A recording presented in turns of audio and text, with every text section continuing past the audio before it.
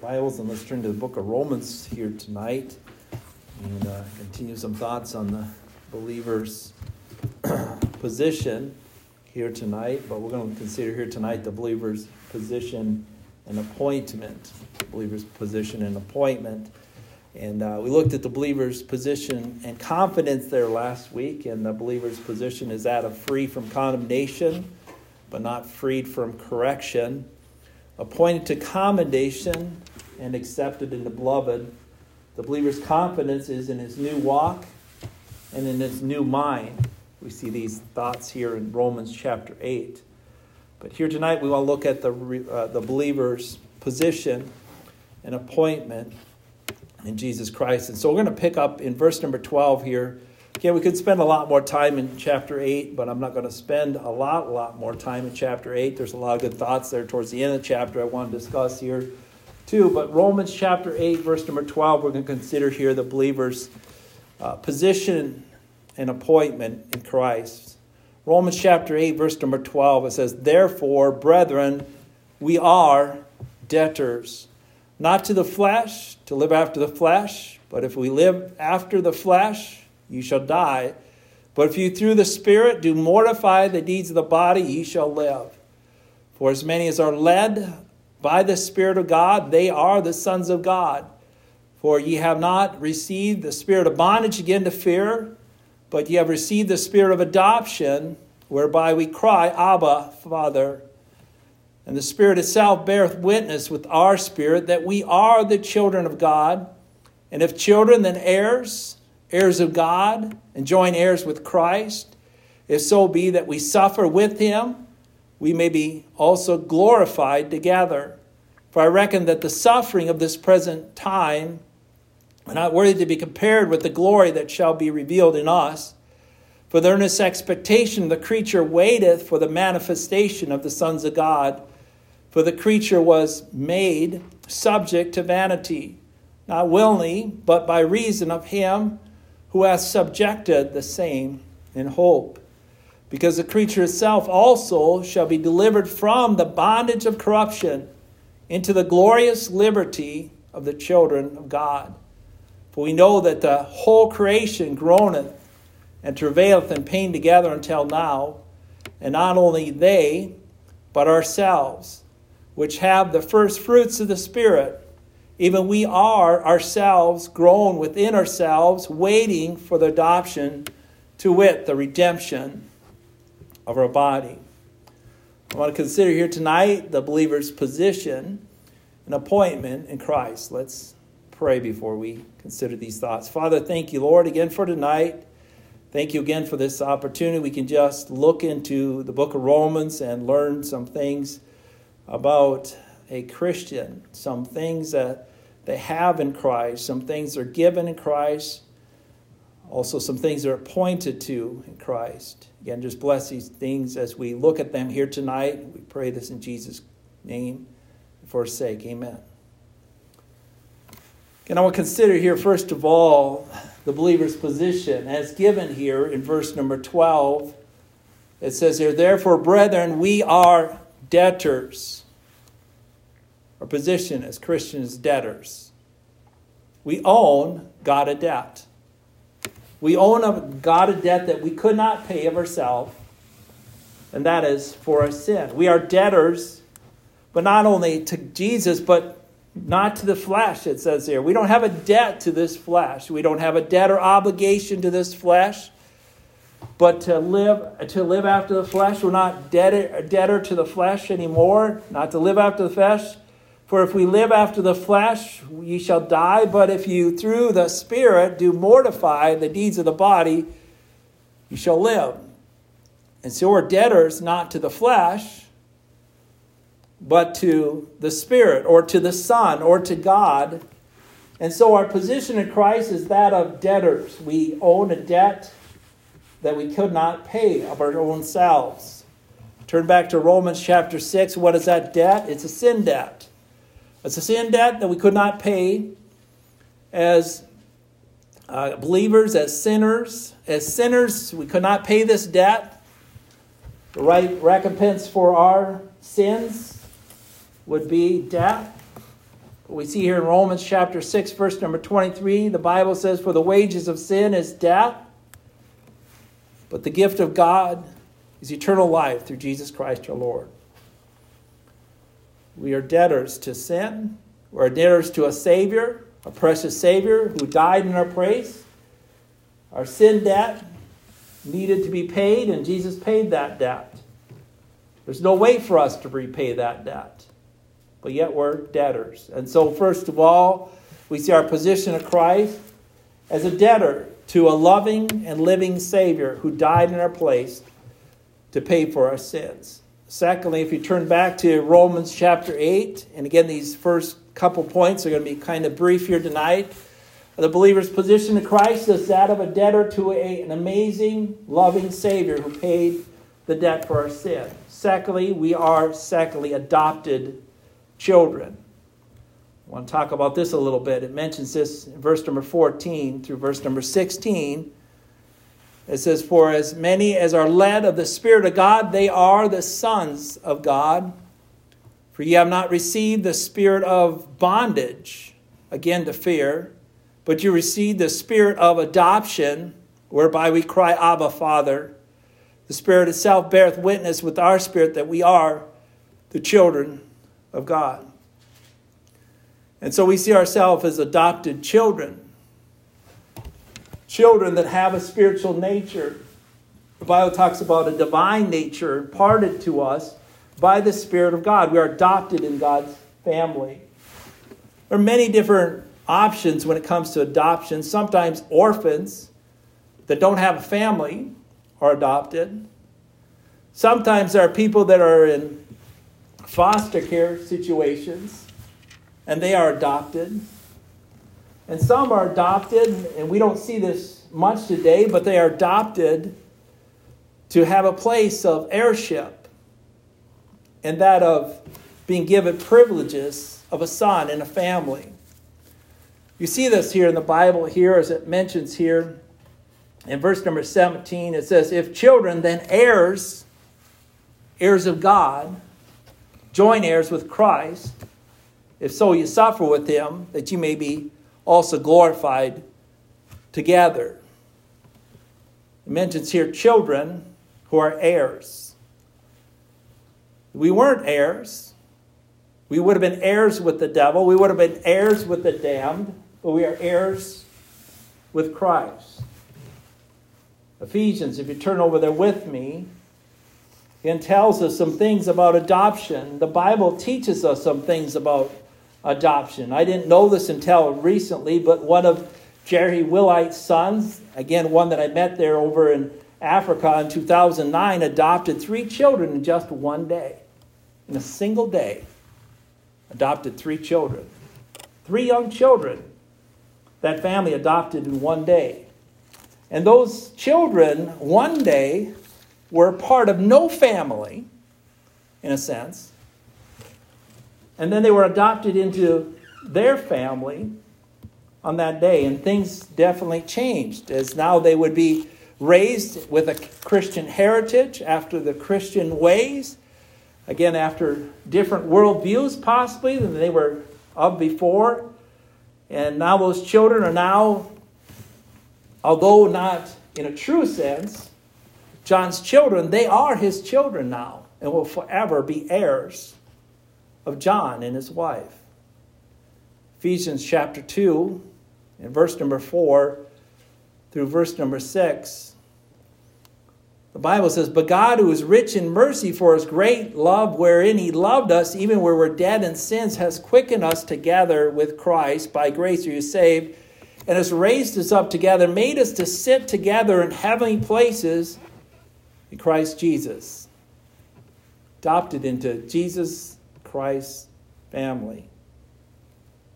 It goes on and says there in verse number 10, "For we are his workmanship, created in Christ Jesus unto good works, which God hath before ordained that we should walk in them." So as Jesus walks in good works and do those things which are good, and so we see again children adopted into the Lord's family. Let's turn to Romans chapter 9. Again, I didn't live back in the days of adoption, but there were people adopted sometimes because they had such great character that they were actually adopted in the family as the heir, the main heir in a family over regular children that were adopted in a regular family. And again, I don't have any basic way to prove this from the Bible, but again, history talks about that, and that seems very strange. To be in a family and then have someone adopted in that family to be the heir of that family. And someone says, well, why would that be? Maybe because that person has possessions, properties, and things that they want someone again to take care of, and they want that to continue in some kind of way, shape, or form. You see in the Old Testament, in the book of Genesis, several times where someone wanted an heir appointed. And it wasn't God's will that this heir be appointed, but nonetheless, sometimes you'll see heirs appointed. Romans chapter 9, in verse number 4, the Bible talks about adoption here. In Romans 9, it says, who are Israelites, which pertaineth the adoption and the glory and the covenants and the giving of the law, the service of God, and the promises. Now, what kind of adoption is it talking about? It's about spiritual adoption, given certain rights and privileges. It mentions glory, covenants, giving of the law, service of God, and promises. The Israelites were given the privilege of being someone, in a sense, adopted, to be the people of God, to be privileged with the Word of God and the things of God. And yet the Bible speaks about the children of God being adopted. It mentions there in verse number 15, it says, for ye have not received the spirit again of a bondage to fear, but ye have received the spirit of adoption, whereby ye cry, Abba, Father. Spiritual children, having a spiritual father, a Father which is in heaven. Let's turn to 2 Corinthians chapter 6. This adoption takes us, again, as children of this world or children of the devil, out of that family of darkness into the kingdom of light, into a different position before God. Instead of being children of darkness or of the devil, children of light and children of God. As Satan's children, our heritage is death and hell and the wages that accompany that. But we find with Jesus we have life in heaven as our adoption. And our future, our inheritance, are the things he has. And the privileges of the children of God. 2 Corinthians chapter 6, verse 17, it says, wherefore come out from among them and be ye separate, saith the Lord, and touch not the unclean, and I will receive you and be a father unto you, and ye shall be my sons and daughters, saith the Lord Almighty. God calls us to separate from the unclean and enter into a privileged place as being heirs with Jesus, joint heirs with Jesus Christ. Let's turn back to our text here in Romans chapter 8.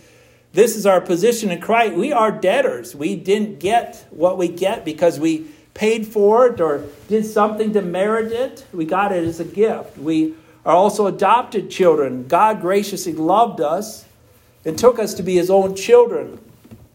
And he did this through the Spirit of God by bringing us into his family. We are led by the Spirit. Verse number 14 says, for as many as are led by the Spirit of God, they are the sons of God. And so these children, again, have their Father as God, and the Spirit of God is their guide. And so we see us as debtors, and we see us as adopted. But there's an interesting thing mentioned here in the Word of God, and this is what I want to focus some time on here.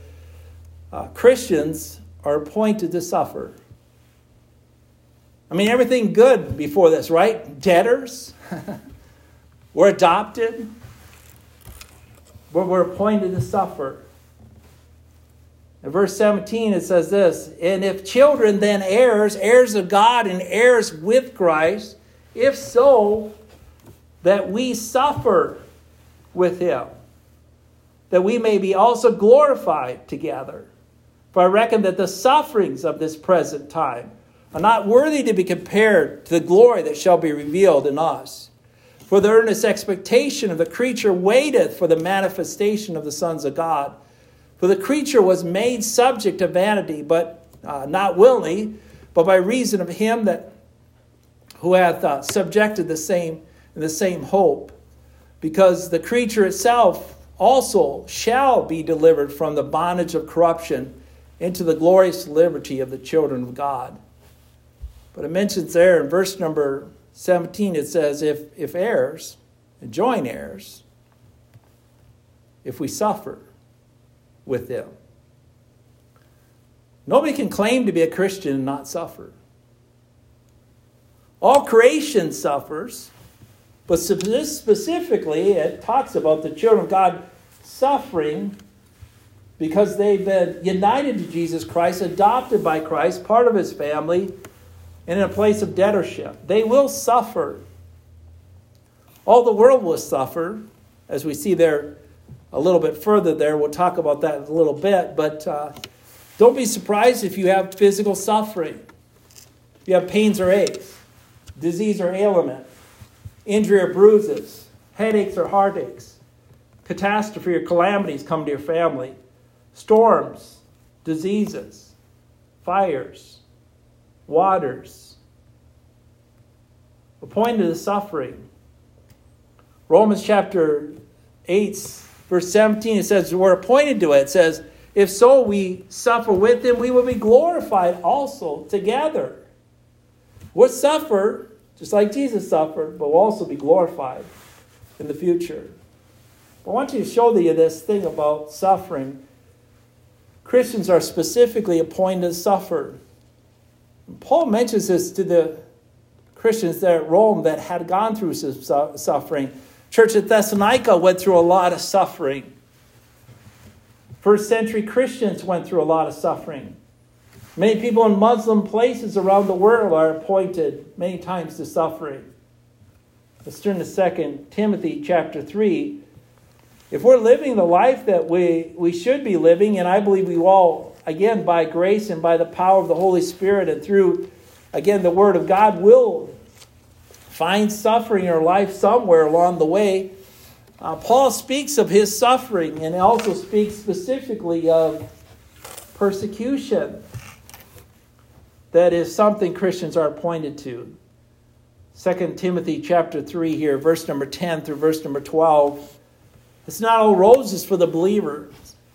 He's appointed to adoption. That's a wonderful thing and has a glorious heritage to look forward to in heaven. He's appointed as a debtor to someone who's willing to give their life for him, but yet he's also appointed to a place of suffering. 2 Timothy chapter 3, verse number 10, it says, that thou hast fully known my doctrine. Paul just speaking about himself and his experiences in life. He says, you fully know my doctrine, my manner of life, my purpose, my faith, long-suffering, charity, patience, persecutions, afflictions, which came to me at Antioch, at Iconium, at Lystra, what persecutions I endured, but out of them all the Lord delivered me. Yea, and all that live godly in Christ Jesus shall suffer persecution. Paul mentions his personal experiences with suffering. And he mentions that all believers that live godly shall suffer persecution. And so, again, the Christians are appointed to suffering. Jesus, again, suffered. Paul suffered. Jesus actually promised in the Word of God that we will suffer. Let's turn to Matthew chapter 5. I'd like to, again, just show you this because there's false teachers out there that, basically will tell you in so many words, if you're just doing the will of God, you're not going to suffer. You're going to be a Christian that, again, will not suffer. Everything will go right in your life. You're not going to have any heartache, injuries, disease, headaches, heartaches, pains, troubles, trials, storms, fires, whatever it might be. But that's not at all what the Bible teaches. You actually see saints suffering. Matthew chapter 5, verse number 10, someone says, why is that? Maybe because heaven will be much sweeter if we've gone through some suffering. We'll look forward to heaven much more because we experience suffering. Matthew chapter 5, verse number 10, the Bible says, "Blessed are they which are persecuted for righteousness' sake, for theirs is the kingdom of heaven. Blessed are ye when men shall revile you and persecute you, and shall say all manner of evil against you falsely for my sake. Rejoice and be exceeding glad, for great is your reward in heaven. For so persecuted they the prophets that were before you." You're going to be appointed to suffer. But you're not just going to suffer for no reason. You're not going to suffer and not receive anything as a result of it. The Bible says there'll be rewards that you'll partake in because of suffering. Suffering for the saints is part of the package. Suffering for believers is part of being a believer. Let's turn to Matthew chapter 24. Someone might say, and I had someone just tell me something along this line, it's not exact words, but tell me along this line, things are just going to get better and better until Jesus comes. I thought to myself, where do you get that from? Things will get better and better until Jesus comes. He's just waiting until things get better and then they'll come. And I thought to myself, boy, you're kind of off on this, but I didn't really say anything in this situation because it was a very brief encounter I had, and I thought, wow, certainly misguided on this one. Matthew 24, verse number 3, what does Jesus say about the end of the world? What does he say about the time of his coming? Well, let's read a little bit here. Matthew 24, verse number 3 to verse number 14. The Bible says he sat upon the Mount of Olives, and the disciples came to him privately, saying, "Tell us when these things shall be, and what shall be the sign of the coming and of the end of the world?" And Jesus answered, said unto them, "Take heed that no man deceive you, for many shall come in my name, saying, I am the Christ, and shall deceive many. And you shall hear of wars and rumors of wars. See that you be not troubled. For all these must come to pass, and the end is not yet. For nation shall rise against nation, and kingdom against kingdom, and there shall be famines and pestilence and earthquakes in diverse places." Heard a lot about earthquakes lately. My brother was talking about one again in Alaska. Heard about one over in South Korea. I heard another one going on. Just a lot of that stuff going on. Pestilence, wars, rumors of wars. All these are beginning sorrows. Then shall they deliver you up to be afflicted. It shall kill you, and you shall be hated of all nations for my name's sake. And then shall many be offended, and many betray one another, and hate one another. And many false prophets shall rise, and shall deceive many. And because iniquity shall abound, the love of many shall wax cold. But they that endure to the end, the same shall be saved. And this gospel, the kingdom, shall be preached in the world for a witness on all nations, and then shall the end come. Someone says, what's the end going to be like? I think you can see here a little bit how the end's going to be like in Matthew chapter 24. Hated of all men for my name's sake. People hate Christians. Christians have been persecuted throughout history and will continue to be persecuted. Let's turn to Romans chapter 8. Romans chapter 8. One might think again someone's going to be appointed to grace and glory and all these wonderful things if you become a Christian. But again, I just want you to show the reality that Jesus said and Paul taught us that we would suffer. Romans chapter 8, verse 18 says, "For I reckon that the suffering of this present time are not worthy to compare with the glory that shall be revealed in us. For there in this expectation the creature waiteth for the manifestation of the sons of God." We're waiting for a change. We're waiting for something different. Christians are subjects of suffering, subject to persecution, subject to temporary suffering, subject to suffering that will lead to eternal rewards. Let's turn to 2 Corinthians chapter 4. This little text here between 2 Corinthians chapter 4 and the beginnings of chapter 5 tells us some more things about this suffering, gives us, I believe, some good information that I'd like to consider here just a little bit about a Christian appointed to suffering. 2 Corinthians chapter 4, verse 17, it says, "For our light affliction, which is but for a moment, worketh for us a far more exceeding and eternal weight of glory, while we look not at the things that are seen, but the things that are not seen.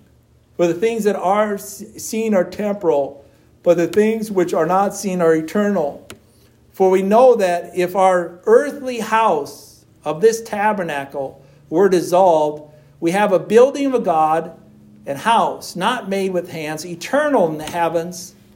For in this we groan, earnestly desiring to be clothed upon with our house, which is from heaven.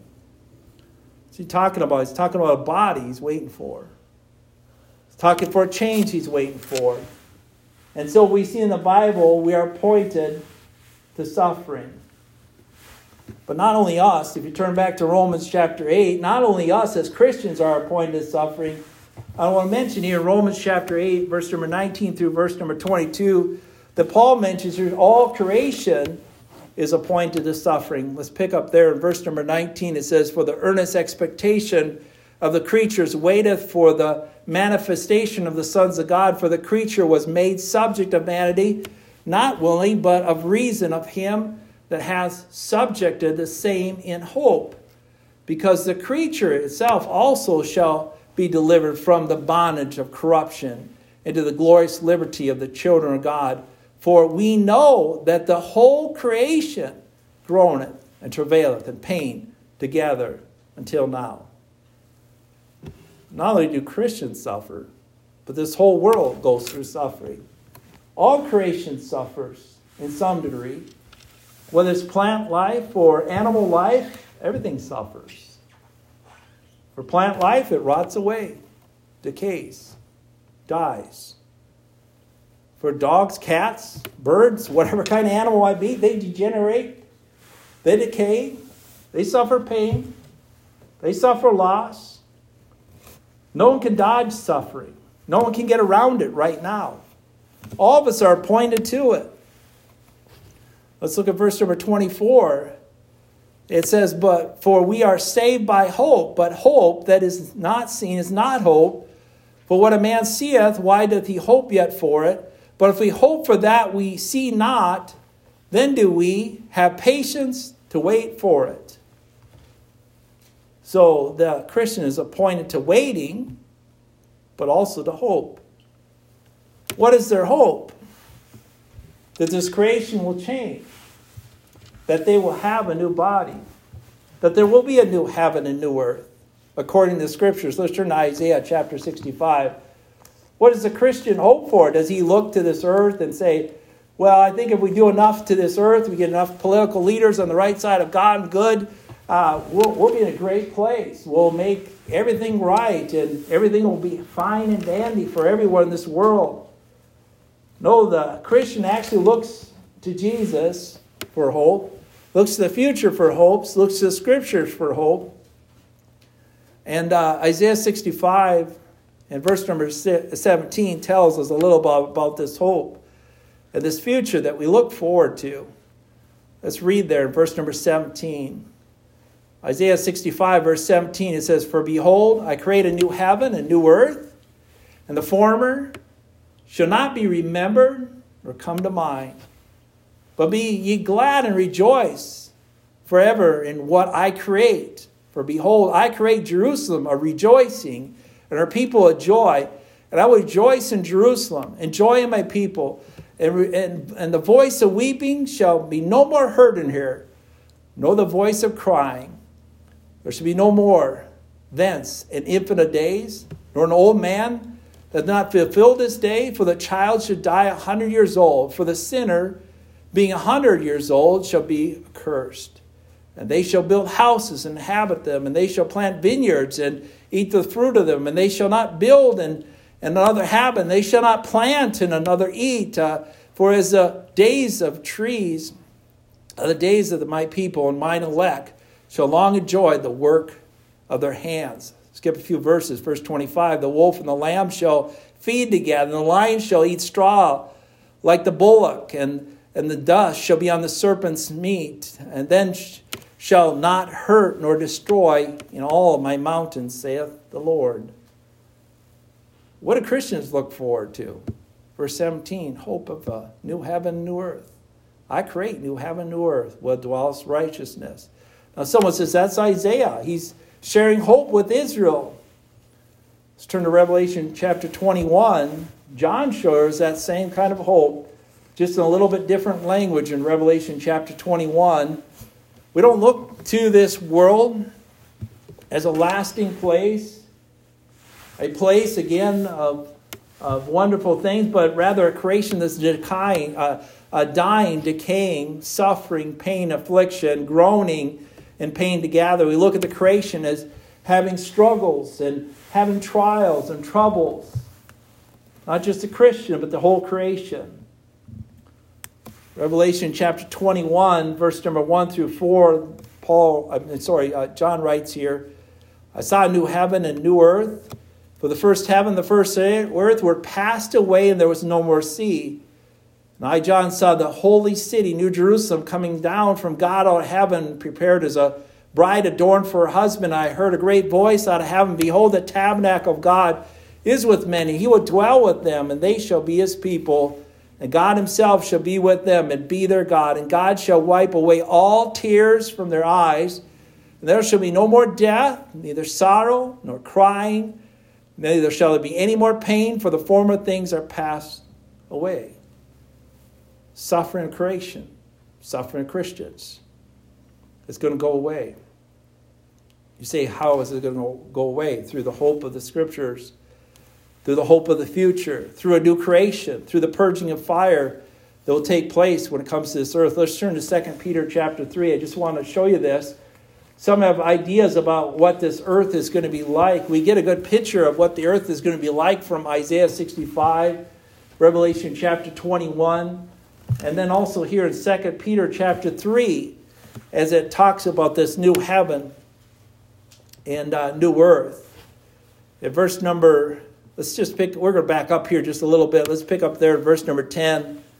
It says, but the day of the Lord will come as a thief in the night, in which the heavens shall pass away with a great noise, and the elements shall melt with fervent heat, and the earth also and the works thereof shall be burnt up. It sounds like a really burning of this earth. It's going to be burnt up.